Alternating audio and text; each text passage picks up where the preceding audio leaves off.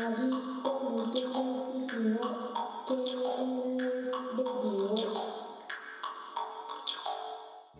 んかね、僕その占われる人と占う人の苦悩両方あるっていうか、なんか両方に結構興味があって、で占われる人と占い師の間って結構依存関係生まれやすいんじゃないかなと思ってるんですよね。でなんでかっていうとやっぱ悩んでるから占われに行くわけじゃないですか。でまあ道端でやってる占いとかだとそこまでいかないけど、わざわざ予約して、しかも予約が取りにくい結構有名な人のところに行くようなのって、結構もうすごい仲いい友達とかにも話せないような自分の秘密っていうか、自分がすごくこう嫌だと思ってて、でも誰にも言えないみたいな大事な悩みを相談するじゃないですか。でもうその段階でもう依存がだいぶ生まれやすい状態になってて、だってその人にしか話せないから、でやっぱ秘密を共有するってことで生まれる関係性っていうのがあって、でもどんどんその人にしか話せないことを何回も何回も相談しに行っちゃうっていう依存が生まれる一方で、占う側って占う側の立場からするとみんな同じようなことを話してくるっていうその構造が透けて見えるんですよ。なるほど。悩んでることってみんな一緒なんですよ。家庭のこと、仕事のこと、みたいなね、なんかお金のこととか、悩んでることって本当数パターンしかないってことが統計学やってる側の立場から分かるんですよ。確かに。でそうなってくると逆にね、なんか占いをやってる側も結構人生がその無味乾燥なものに見えてくるみたいな苦悩ってあるんじゃないかな。ありそう。みんな同じだから。ありそう。なんかそのね、それ僕占いにそういう風に言ったことないけど、カウンセリングとかでね、そういうのはありますけど、そのやっぱり本当に自分のアイデンティティに関わるような秘密を喋っちゃうんですよ、そこでカウンセリングとかって、精神分析とかの過程で、やっぱその今ここに来てるバックグラウンドを話すときにやっぱりそのやっぱりクリティカルなものを話すしかないので、もう誰にも言ったことないことを喋ったりするんですよ、気づくと。だから弱みを握られてるに近いんですよ。でもその相手からするとそれがね、似通ってるから、それがなんかその相手が真剣に悩んでることが別にそんな大したものないものに見えてきたりすることもあり得る。だと思いますよ。だってデータって感じ。あるあるですよ。あるあるだから。医者とかそのカウンセラーとか占い師からしたらね、ああそういうパターンねっていうだけの話でしょ。でもそういうパターンねの心境になったら結構毎日楽しくないんじゃないかなと思って。言ってほしいこととかをもう即座に言ってる感じですよね、きっとね。この人にはこういうこと言ったら喜ぶだろうなとかも分かるだろうし。そう、多分本当に顔見ただけで分かると思う。職業聞いて年齢聞いて顔見たら、こういう感じのことを言ってほしいんだろうなっていうの多分パッと分かると思うんですよ。なんかその分かる感覚がすごい僕は分かる。僕友達にその実際占い関係のことやってる人がいて、星座別ってあるじゃないですか。で星座別ってやっぱりパターン見えてくるらしいんですよ。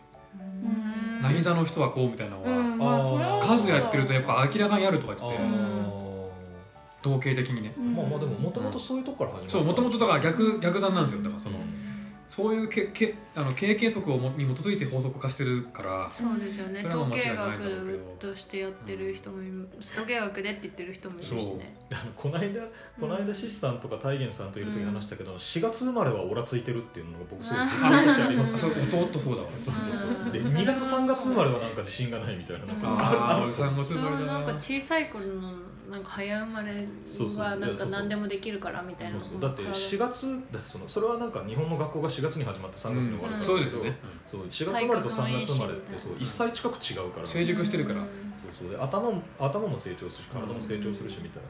それは有利だった話ですよね。そうだからアメリカだと多分8月9月になるんでしょうけど、多分そういうのはある普通に。確かに。いや、私ゲッターズ飯田さんに占ってもらったことあるんですけど、いいな。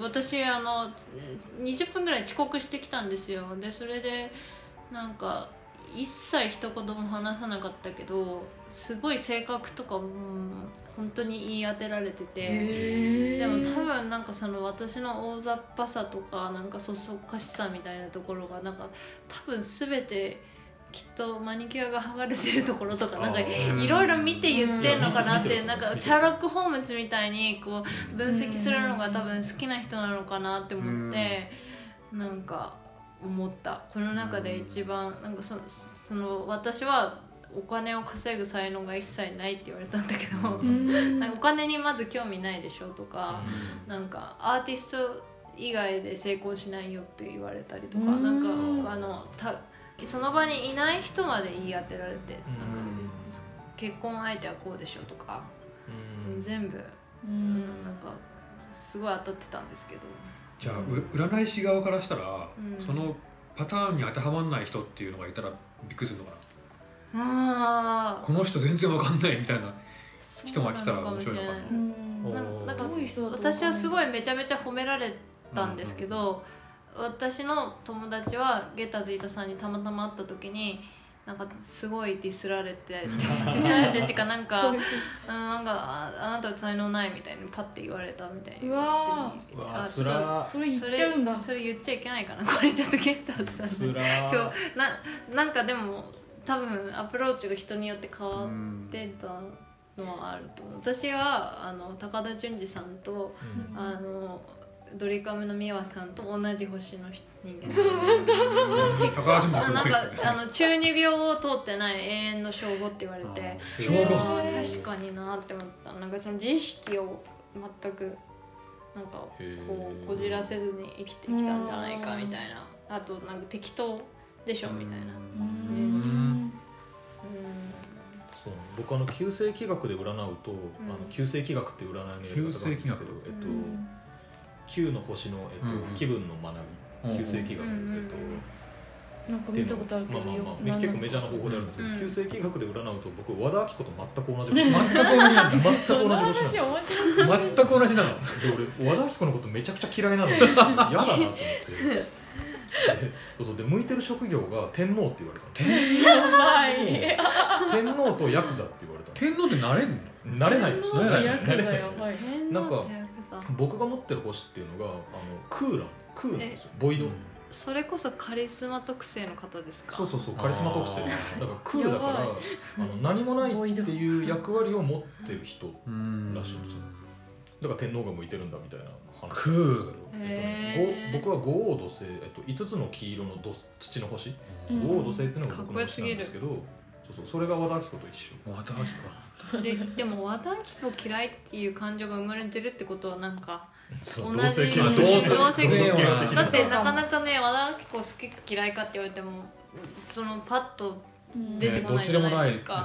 そうですね。多分その自分を見てるんでしょうね、和田さんとして。そうか自分の嫌な部分が見えるのかな。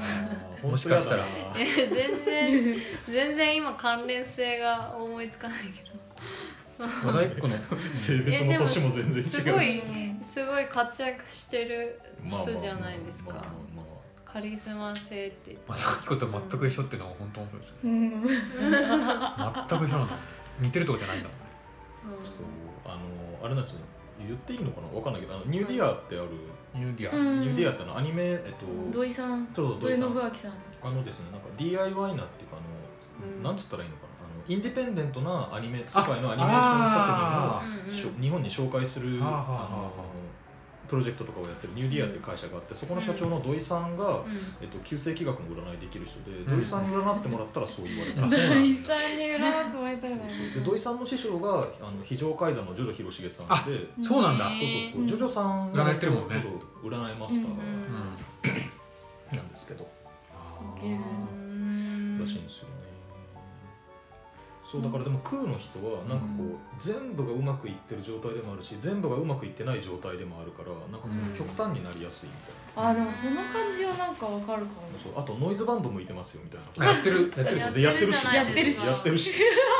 あとはヤクザになるだけですね。ヤクザでノイズバンドやって。新宿に住んでるしね。確かに。サウナ入れなくなっちゃうよ。いやでもほら、銭湯って入れずに銭湯行けばいいか。銭湯はヤクザか天皇って言ったらヤクザしかないですよね。そうですよね。天皇になれないんですか。テルマ湯行けなくなっちゃう。テルマ湯行けないですね。テルマ湯でもオリンピックに向けてちょっと緩んでたじゃないですか。なんかシール貼ればいいですよみたいな。でもあれシール貼ればいいってよくわかんないよね。まあでもいろいろこう配慮した結果ああなったんだなっていうのは見えるから、逆に隠されてるとギョッとするね、何があるのか分かんないってなっちゃう、なんか不思議ルールですよね、なんかシール貼って何の柄か書けばいいのかな。でもなんか竜が下に書いてあります。そう竜がいますみたいな犬のマークみたいにその玄関口で猛犬注意みたいなやつみたいに、あとタッパーに付け替えとくみたいなこと、そうそう虎が書かれています。結構ね、新しい施設とかはもうタトゥー解禁したりしてるんですか？どうなんでしょう。いや逆だと思います。なんか銭湯がタトゥー OK なのって関東だけかな。なんか銭湯組合銭湯組合ってだけなんだ。いや関東だけっていうかその関東銭湯組合みたいなその組合があって、そこに加盟してるところは入浴料が420円でプラス400円でサウナ入れるみたいな料金体系ってその組合で決まってる。取り決めで決まってるから。でユッてマークがついてる。そうユッてマークついてる。でユッてマークついてるところは入れ墨とかだと排除しちゃいけないんですよ、ルールで逆に。で排除しちゃったらね、全体的にみんな今インバウンドもあるしね。で逆にそのラクーアとかなんかテルマーユとかいうスーパー銭湯寄りのところ、新しい施設が自主規制でダメなんですよ。もう丸ごとどこもダメ。面白くてその保守的に見える方が逆にこうリベラルな部分があって、リベラルに見えるところの方が逆に保守的だっていうのが確かにちょっとねじれてて面白いんですけど、なんかそういうシステム他にもありそう。日本っていうか東京、わかんないけど結構謎ルールで満ち溢れてますよね、世の中って。昔って火消しとかってね、タトゥーだらけだったじゃないですか。だから火消しの時から銭湯があるからかな。あと飛脚もですよ。飛脚もだって佐川急便のお兄さんタトゥー入ってた。そうタトゥー入ってるね。確かにタトゥー。そういう昔からあるから逆に価値観が変わってないのかな。だってね、マッカーサーやってきてからじゃないですか。タトゥーダメな。あ、そうか。わかんないけど、多分。そうなんだ。なんか暴対法と絡んでうんぬんみたいなのは、大阪市でもなんかタトゥー入ってる学校の先生がクビになるみたいな事件があって、なんか問題になってましたけど。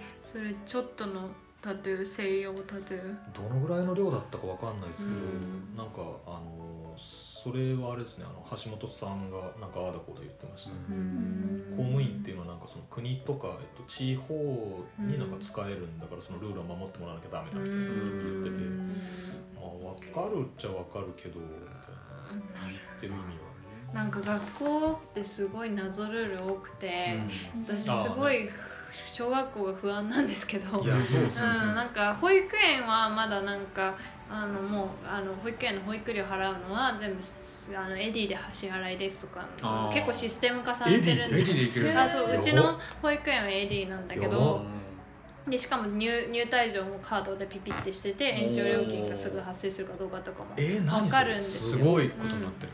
そうとか、なんか一部ではこう監視カメラついてていつでも見れるとこもあったりとかもするんだけど、小学校はなんか本当に変なルールがすごい多くて、なんか私小学校の説明会に行ったんですけど、この間そしたらなんか海苔はできればスティック海苔ではなくて瓶の海苔で持ってきてくださいねみたいなこと言われて、でスティック海苔は2本目からでしたらスティック海苔でも構いません。なんで理由あるんですか？安全性ってこと？スティック海苔を持ってきていただいても厳密に言うとダメではないんですけど、スティック海苔を持っているとみんなが使いやすくてそっちの方がいいなとなってしまうので、できれば最初はなるほど、それで揉めるからってこと？瓶の海苔で使いやすいなら1本目からそっちでいいじゃん。しかもなぜか2本目からは皆さん結構スティック海苔の方が多いですよ。なんでなんだよ。なぜ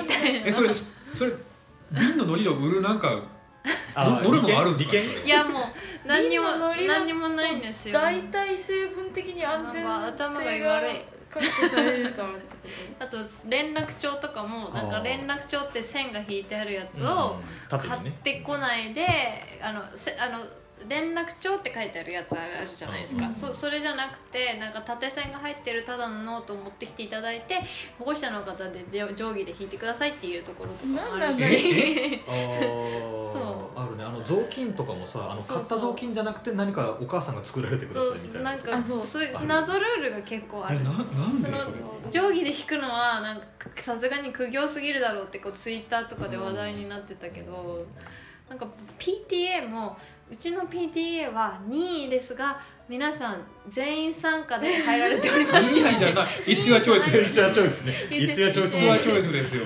でじゃあどっちなんだろうって思って先輩ママとかに聞いたら青い紙を出したらもう自動的に PTA にされるけど出し忘れてる人が得してるみたいなこと言われて、じゃあ出し忘れればいいんだ。出し忘れれればよかったって思ったわみたいな。PTA のやつは青い紙は出し忘れましょうっていうことを広めるべきです。そうPTA のない出し忘れることを覚えておいてくださいね。とかなんか小学校のなんかその運動会でなんか場所取りを夜中からやる人とかがいるらしくて、それはわかる。それはわかるだって絶対いいとこからビデオとか撮りたいって思う人はで先輩パパがそれをいつも寝袋とかで寝て撮ってで入ってきた人が一番前で見せてもらえるらしくて、それで次の年そういう誰かがちゃんと管理しないといけない。そう次の年はその後輩がやるみたいな。勝手にやってくれよねすごいよね。その社会がもうそこで思っただろうな、うちのお母さんとか義務教育の期間長えっつっても、だってその3人いて、一番上と私が5歳離れてるから、なかなか終わんなかったんです。永久に小学校にそうずーっと PTA とかずーっと弁当作ったりとか長かったっつって。PTA って具体的に何やるの？なんか夏祭りの準備とか、あとは通学路で立ってこっちですよっていうのをやったりとか。先生だけじゃ賄えないことってそうらしいですけど、でなんかみんな率先して一番大変なやつを最初にやっとくみたいな。高学年になったら逆に質問されるようになっちゃうから。なるほど。私はその青い紙を出さない青い紙のママなんですけど、あとあれだ、なんか給食をなんか試食会とか給食あったって試食会があるんだ。親もその子供が食べてるのと同じのを食べれる。この間保育園でそれやった。それは楽しかったです。ちょっとねリワードっぽいけどそう美味しかったからよかった。すごい謎ルールが多くて。謎ですねその話やだ。上履き入れとか袋とか全部なんかお母さんがあれだよね、名前を縫い付けたりとかしなきゃいけないのとかあるよね。名前を書くのが心折れるから名前スタンプみたいなの Amazon で買いました。でもね、もう無言でね、スティックのりと瓶ののりの中間みたいなのり書いていいっすねそれ。そんなのあるんですか？というかなんか液体のりアラビックヤマトみたいなやつ買った。どっかでも商品化しそうですよね。なんかスティック瓶のりっていうのを出てきて、もう最初がそれ使うみたいなのそうですよね。カフェオレみたいな。絶対ね瓶のりベタベタになるからいいやろ。スティック瓶。あとキラキラのついてる鉛筆キャップはダメですとかなんかいろいろなんなんすかねそれ。ある。まあそれはなんで〇〇ちゃんのはこういうのなのに私のはみたいな。そうトラブルの元になるのでっていうのが文房具はやっぱなんか特別なの持ってる人いると確かにあれかも。練り消しとかね。練り消し。私もなんかローラー消しゴムなんかローラーがついててるケースの中に練り消しみたいなのが入ってて、懐かしいね。そういうの消しカスをさなんかローラーで取りましたね。取れるやつ。あれなんかね盗まれた友達に。盗まれたね。私も小学校の時キラキラペンみたいなの結構盗まれて、それを全部お道具箱に入れて新聞部のなんかクイズ大会の景品にしてる女がいて。やばいですね。新聞で発行しててクイズに答えるとそのペンがもらえる。いやいや犯人明らかじゃんじゃあ。明らかにそういうバレバレ普通にバレてやば先生にいろいろ言われて。やばいなそれ。それサイコパスっぽいけど。サイコパスっぽいよね。確かに。最初の話に戻るけど。だってね、自分はそのカリスマ。自分はそれが欲しいわけじゃなくて商品にしたいからやってるんですよね。そうそこがポイントですよね。そうそう。確かに目的のためだったらサイコパスだね。でまあね、親には買ったりしてもらえないから、なんかそうやって調達するしかねえんだって。そうそう。でこういうのをプレゼントであげている私が人気者になるっていう。いやそうそのリワードがある。そう。意味はわかる。意味わかるけどバレるぞって話。バカじゃないんですよ。そこはね面白い。結果的に嫌われるぞって話。すごく印象深い事件でしたね、小学校4年生。それ面白いですね。すごいな。そういうことするやつがいるんだ。小学校な、通ってる分には楽しかったけど。小学校苦痛だった。俺も苦痛だったっていうか、俺学校全部苦痛だったの。専門学校まで含めて全部苦痛だった。一つも楽しかったって思う。いやなんかそういうなんかやっぱ謎ルールみたいなのがそれぞれ小中高専門ってなんかずっとあって、何なんだよ。謎ルールにはイライラしてた。完全にイライラしてブチギレて、小5か小6の時にランドセルを改造して、なんかもともとなんか薄ピンクのすっごい明るい桜色みたいな薄ピンクのランドセルだったんだけど、なんかそれを改造して遊戯の儀っていう漢字をでっかく筆で書いたみたいにランドセルの戯れるっていう字、そう戯れるって字をバーンって手書きでそのサインペンで書いて黒で全部塗りつぶして、でなんかランドセルの紐も長さ調節するところを解体して、間に紐をつけてすっごい長くして、めっちゃ腰ですでに才能を感じるんですけど、戯れって書いてるのやばい。そうなんかもうぶち壊してやるぞって思って、美大生の卒業制作みたいな。なんかそれをやる前だったかな。なんか校則ってものがないからランドセルは実は背負わなくていいんだっていうことを気づき出した子が何人かいて、で好きななんかトートバッグみたいなので投稿し出す子が増えて、私もそれやってたらなんか先生がなんか親に今から電話するみたいななんかことを言い出して、それでブチ切れてランドセルをめっちゃ改造して。確かにランドセル壊れた人とか途中からリュックの人とかいたよね。リュックの子いたな。壊せばいいんだ。ランドセル壊してそうで、私はもうなんかランドセルだったらいいんだったらこれでもいいんだろうみたいな感じで、ランドセルの範疇だけど自殺してるやつをやった。ランドセルって結構不条理な、高いしね、すごい高いし、しかも重いし、あれを子供に背負わせることのなんか腰への負担、あとなんか卒業したら使えなくなっちゃいますしね。そう謎だよね。なんか物としてはしっかりしてていいけど、結構1年生の子が持ってるとすごいフラフラしてるよ。あんまり良くないと。カタツムリみたいで可愛いけど、カタツムリみたいな。小学生以外でね持ってるとこ全然見ないですもんね、ランドセルってもの自体。海外セレブが背負ってたけど、ブリトニー・スピアーズとか、あとズイでシャネルが普通になんか私服に取り入れてて、置き弁しちゃいけない理由もよくわかんないし、そうだね。理不尽なことでたくさんですよね。たくさんですね、本当に。しかも欠席するとき電話しちゃいけない。一番近くの家の子に連絡帳を届けないといけないみたいな。ちょっと面倒くさいよね、それがね。なんかスラックとかで休ませてる。スラックでねやってほしいですよね。全部なんか自動化して早く自動化してほしい。確かにそうだったな、連絡帳。あと共有のカレンダーとかに書き込む。Google カレンダー。Google カレンダー。確かにね。小学校そうよく考えると確かに変だった。宿題はギガファイルで送ってもらって。ね、ギガファイル。ドロップボックスを。ドロップボックス。で PDF に書き込んで返信する。それいいっすね。編集可能にしといて。そうなんかねなんか相違を決める必要があるやつとかはね、オープンドキュメントでやったりする。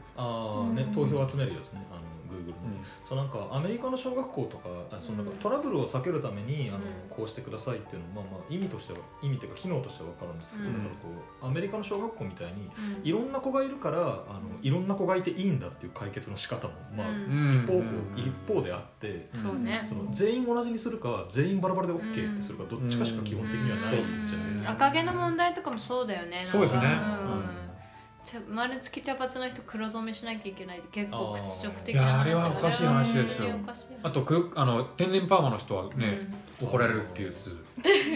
かわいい。お前パーマ当ててるだろ。いやこれ天然パーマで。天然パーマ届みたいなのあったもん。天然パーマ届やば。赤毛届天然パーマ。うわ。親が言うってことね。遺伝的に茶色なんだってことを証明する。なんかそれもすごい嫌ですね本当に。なんかもっとしょうもない話だけど高校の時になんか夏休みの間にもう真っ金パにした友達がいて、その真っ金パにした上から黒いウィッグをかぶったから頭がパンパンに腫れた状態で学校来てすぐバレて怒られてる二重になってる髪の毛の量バカ野郎。なんかそういうのをなんかアメリカの人ってあんまり気にしないとこがいいですよね。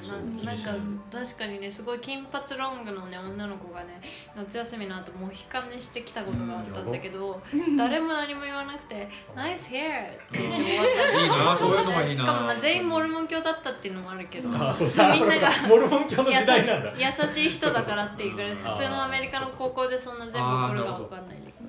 みんなモルモン教の世界だとそういうことがなんかそのアメリカの留学をなんか私も経て、なんかちょっと逆にそのなんていうか受け入れようみたいな受け入れようキャンペーンがうざいって思う時もあったけどね。なんかちょうど私が留学終わって数年ぐらいの期間でなんかそのなんだろうなんか太ってても美しいみたいなの画像がいっぱいなんか出回って流行るみたいなのが結構ネットであって、なんかそれ結構ちょっとゲーって思っちゃって。そうだね。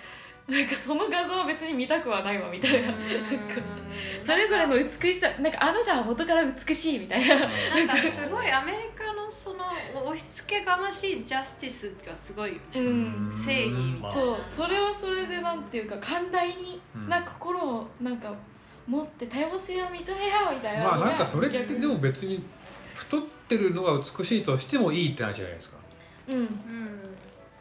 なんかその太ってるのがいいっていうのを押し付けるんじゃなくて、太っててもいい。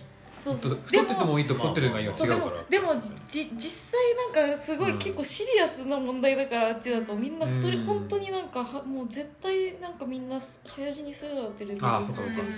私貧困層ほど太るんだよ。なんか食事に気を使えないから安いもの食べてて安いもの食ってるとやっぱ質が悪いから太りがちだみたいな話があるけど。ナチュラルにプラスサイズモデルが普通のモデルとして使われてるのはすごいいいよね。それはいい。まあね、必要ですもんね。なんかわざわざなんか声を大にして言わんでもみたいななんか。そうね。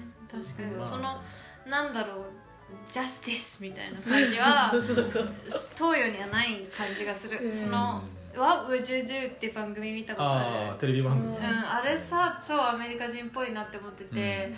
知ってますか？それなんですか？なんかね仕掛け人みたいな、日本でいうモニタリングって番組みたいな感じなんだけども、その代わりなんかすごいなんかその差別主義者の人がこうレストランで暴れてたらみんなどうするかとか、なんかペドフィリアの人がこうネットで会った少女となんかどっかで駆け落ちしようとしてた時あなたはどうするかみたいなのをこういろんなシチュエーションでやるんだけど、すごいみんな勇気を出して声をかけるのね。なんか洗脳されそうになってる宗教のなんか全員同じ服着てる女の子がこう逃げ出そうとしてでも捕まえられるみたいなところでこうみんなかくまってあげたりとかしてすごいみんな泣いてるんだけど、それがすごいアメリカっぽくて、日本だとこういうこと起きないんだろうなって見て見ぬふりをするか気づかない人も多いのかなとか。まあね。でもすごくね感動するんですよ。だからちょっとジャスティスポルノって思った、ジャスティスポルノって言葉にぴったりだなって思って、なんかちょっとなんか体がでっかい貫禄ある司会者が最後に出てきて、なんかこう動揺してる泣いてる一般人の人にこうやってペドフィリアを止めようとしたあなたは誇りに思うとか言ってとても怖かったですあの頃命を私にも同じような娘がいてとかで結構なんか、でもいい話ではあるな。いい話ではあるんだけど、なんかすごいいろんなパターンがある。切実なんでしょうね。だから切実だから、それが必要なんでしょうね。そうでもいろんなパターンがあって、子供がなんかすごい SNS やりすぎてなんか、何でもこう写真撮ってフォロワーが増えるみたいなことを言って超わがまま言ってる子に対してなんか一言言うかとか、そういうライトなものもあって結構面白いアメリカ人すごい勇気あるし、なんかこうみんなに話しかけるし、すごいなって思う本当。でもその俳優さんとかもなんかすごいなって思う。なんかインド行って帰ってきて、なんかすごい久しぶりに、なんか10日間とかまとまった期間、なんか海外行って戻ってきて、やっぱりなんかすごい普段かなりなんか受け身に慣れすぎてるっていうのをすごい自覚したこと、単純になんかやっぱそのどっか列で並んで待ってる時とかに、その絶対日本だとほぼどこでも大体そのお次の方こちらどうぞって向こうから言ってくるから、それを待ってるみたいな状態だけど、なんかこっちから行かないと誰も何も言わないし、普通になんか先越されるからなんかでもってなんか自覚しててもなんかすごいそれにカロリー使う、自分からこう行くのになと思って、なんか全然なんていうかすごいこう待ってればいい状況にすごい甘やかされてたなってなんかすっごい久しぶりに思った。でもなんか電車とか乗ってると、言わなきゃ何も伝わらないんだなっていうことを痛感しますね。なんか最近なんか降りますっていうのやめたんですよ。なんか開けてくださいっていうようにさ、降りますっていうと動いてくれない人が多いから、ちょっと降りるんで一回降りてくださいとか、そういう相手の行動を促すことを言い始めたんですけど、具体的にしたら、なんかやっぱり前よりは効果が出てきて、なんか降りますって言っても誰も動かないかったりしても、ちょっと一回降りてくださいとか言うと動いたりするなと思いますね。なるほどね、それはあるかも。そうね、降りますって言われてもそうなんですね。降りるんだ、私は別に動かなくてもいいかなみたいな感じだよね。なんかそういう言葉ってすごいありますよね。なんか私思うのは、なんか例えば痴漢された時に、男言葉だとやめろっていうのがあるけど、女言葉はやめてくださいっていうのはなんか不思議だなって思ってて、やめろって言っていいと思いますけど、やめろって言っていいんだけど、ただそのやめろとか普段言わないから、命令系がそうなぜ女性はお願いする感じになるんだろうとかっていうのがなんかちょっとそこからその精査があるんだろうなとかちょっと確かになんか言葉ににじむやつありますよね。アイデンティティとしてなんかそういうやめろの方がとっさに出てこない感じ。出てこない。男がもしなんか電車の中でなんか触られたりとかしたらやめろって多分言うと思うんだけど、それ選択肢の違いですよね。なんか、そんな選択肢ないんだけど本当は、その男はやめてくださいもやめろも言ってよくて、女の人は言ってはいけない風になってるっていうの自体が結構すごい不平等な気がする。なんか最近インドに行ってた時も思ったけど、なんかその何かその自分が危険な目に遭った時に、なんか悪いやつが近づいてきた時に、なんか何を言うかをすごいシミュレーションしてて、なんかやっぱこう自分がもしその素手で相手を殺せれる力を持ってるとしたらっていうのを考えると、やっぱり最初になんかお前今ここで死んでいいのかって相手に言ったらどういうリアクションするかすごい想像してた。命を大事にしろよみたいな。そうお前今すぐここで死んでもいいと思ってるのかみたいな感じで言ってみたいと思って、ちょっとそっか。獅子八つ咲きでしょ。獅子八つ咲き。獅子八つ咲き。そう、獅子東谷由美もいるし。獅子八つ咲き。獅子東谷由美もいるし、獅子八つ咲きもいる。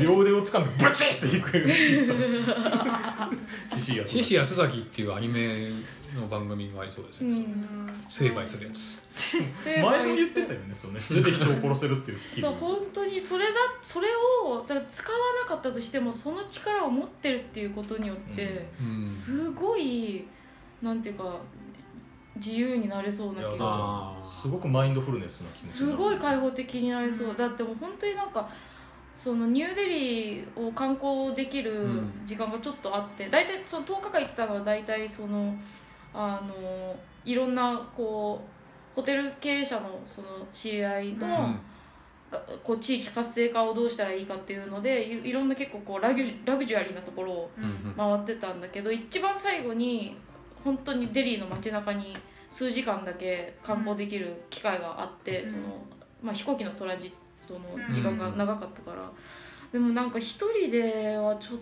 とやっぱ明らかに珍しいなんか東アジア系の女性で小柄で一人でっていうのをちょっと初めてだとちょっとどうしようかなと思ってて、でもたまたまその同じプロジェクトに参加してた黒人の男の子がたまたま時間がかぶってたから一緒に回ろうよって言ってくれて回ったんだけど、よかった。なんかそういうのとかもいちいち面倒くさいから本当になんか、確かにインドのなんか女性差別的な事件とかの話聞いてると怖いよね。そう一人でなんか公共のなんか乗ったりとかちょっと怖すぎと思って、実際なんか回ってみたら、バリバリ観光地だったのもあったけど、そんなになんていうか危ない感じはしなかったから、次行ったら一人でも行けそうと思ったけど、あともう本当になんか秩序が崩壊してて、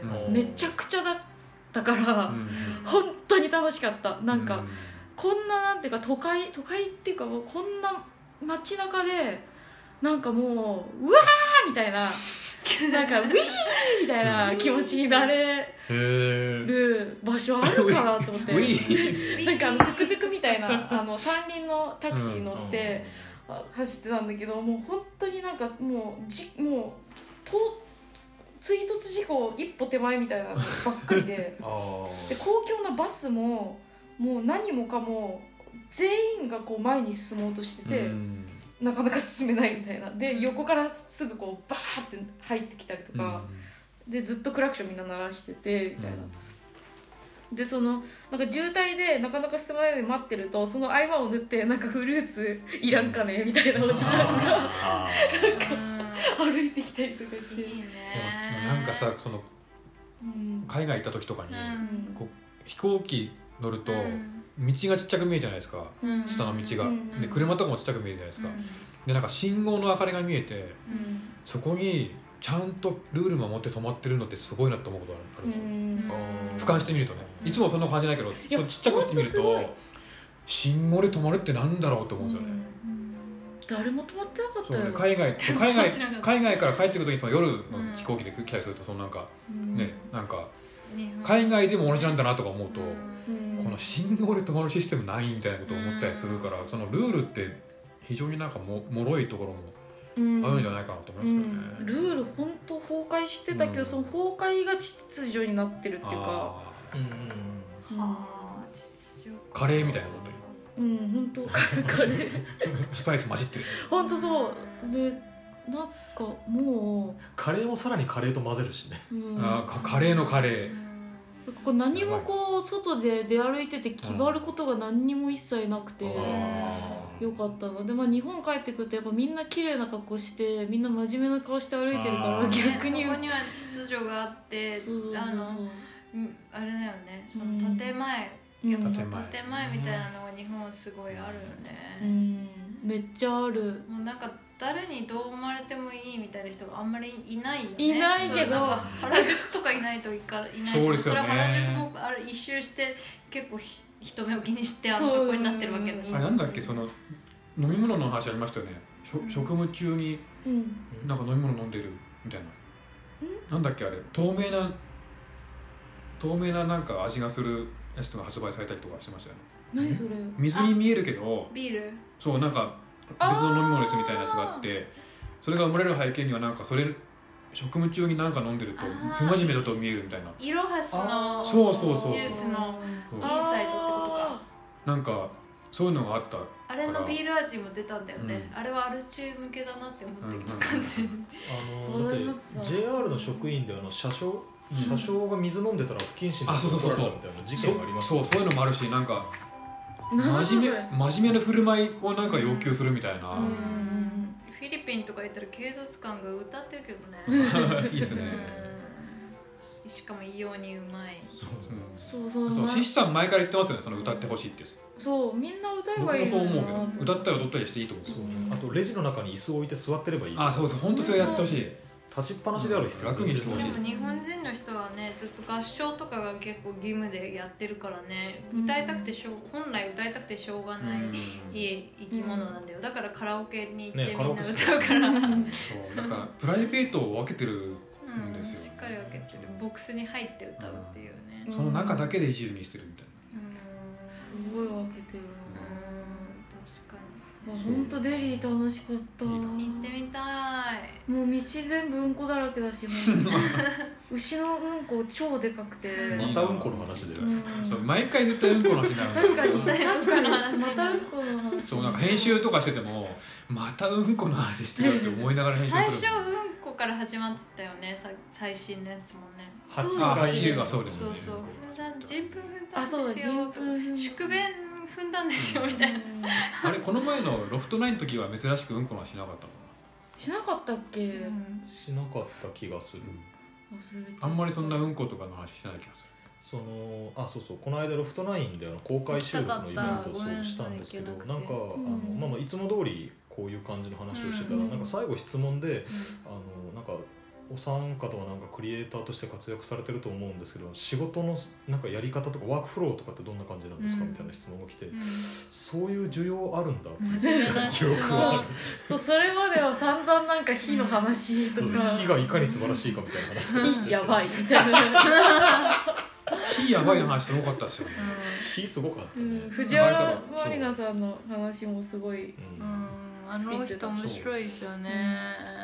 なんかラジオ野菜ごっこのね、その50回でそのイベントに来た話をしていましたけど、私も昨日聞いた。面白かったですね。なんかその大人が火の話してたって言ってたらまあそうだよなと思って。火の話やうんこの話やこの人本当にシャネルの映像とか作ってるんだよ気持ちで聞いてた。全く関係ない話はもう仕事とかなんか火の話、制作の話とか、なんか仕事インスピレーションがこうやって得てますみたいな、そういう話じゃないけど、でもそういう話なんだよね。まあ確かに全部インスピレーションだよ。そうなんかクリエイティブのインスピレーションの話って多分火やばいみたいな、本当はそういう話なんだと思う。まさにそう。でもなんかこうね、アナザースカイとか出てそんな話しないじゃん多分きっと。わかんないけど。情熱大陸とかね。情熱大陸とかなんか確かに情熱大陸で火の話しても全カットだよね絶対。ずーっと火の話だけする。火を専門にしてる人じゃなければ花火職人。花火職人だったらいいよ。でも確かに情熱大陸の普通の本当に取材でどういう時になんかインタビューされてもずっと火の話してたらやばい。あれは結構ね期待してる通りになんか撮ってる感じがすごいするよね。なんかそうみたいね。なんか誘導尋問だよね。取材した結果新しい事実が見えてきたとか、新しい物語が生まれたみたいなことは一切期待してないんですよね。でここくっつけたらさ、こう見えるじゃん。面白い素材だみたいな感じで。最初にこうディレクションとして決まってるストーリーにはまるようにしかやらないで、なのにこう報道っていう体でやるじゃないですか。僕はそこが一番腹が立つんですけど。フィクションじゃんそんなの。そうフィクションなんですけど。だけど報道だからっていうことで事前のチェックとかって一切できないんですよね。新聞もそうだしテレビもそうだけど、でそれがなんか雑誌のインタビューとかだったらチェックさせてもらえるのが当たり前だけど、なんかいやそういうのじゃないんでみたいな。フィクションじゃん。そう出演料とかも出るわけじゃないから報道だからっていうことで。そう報道だから。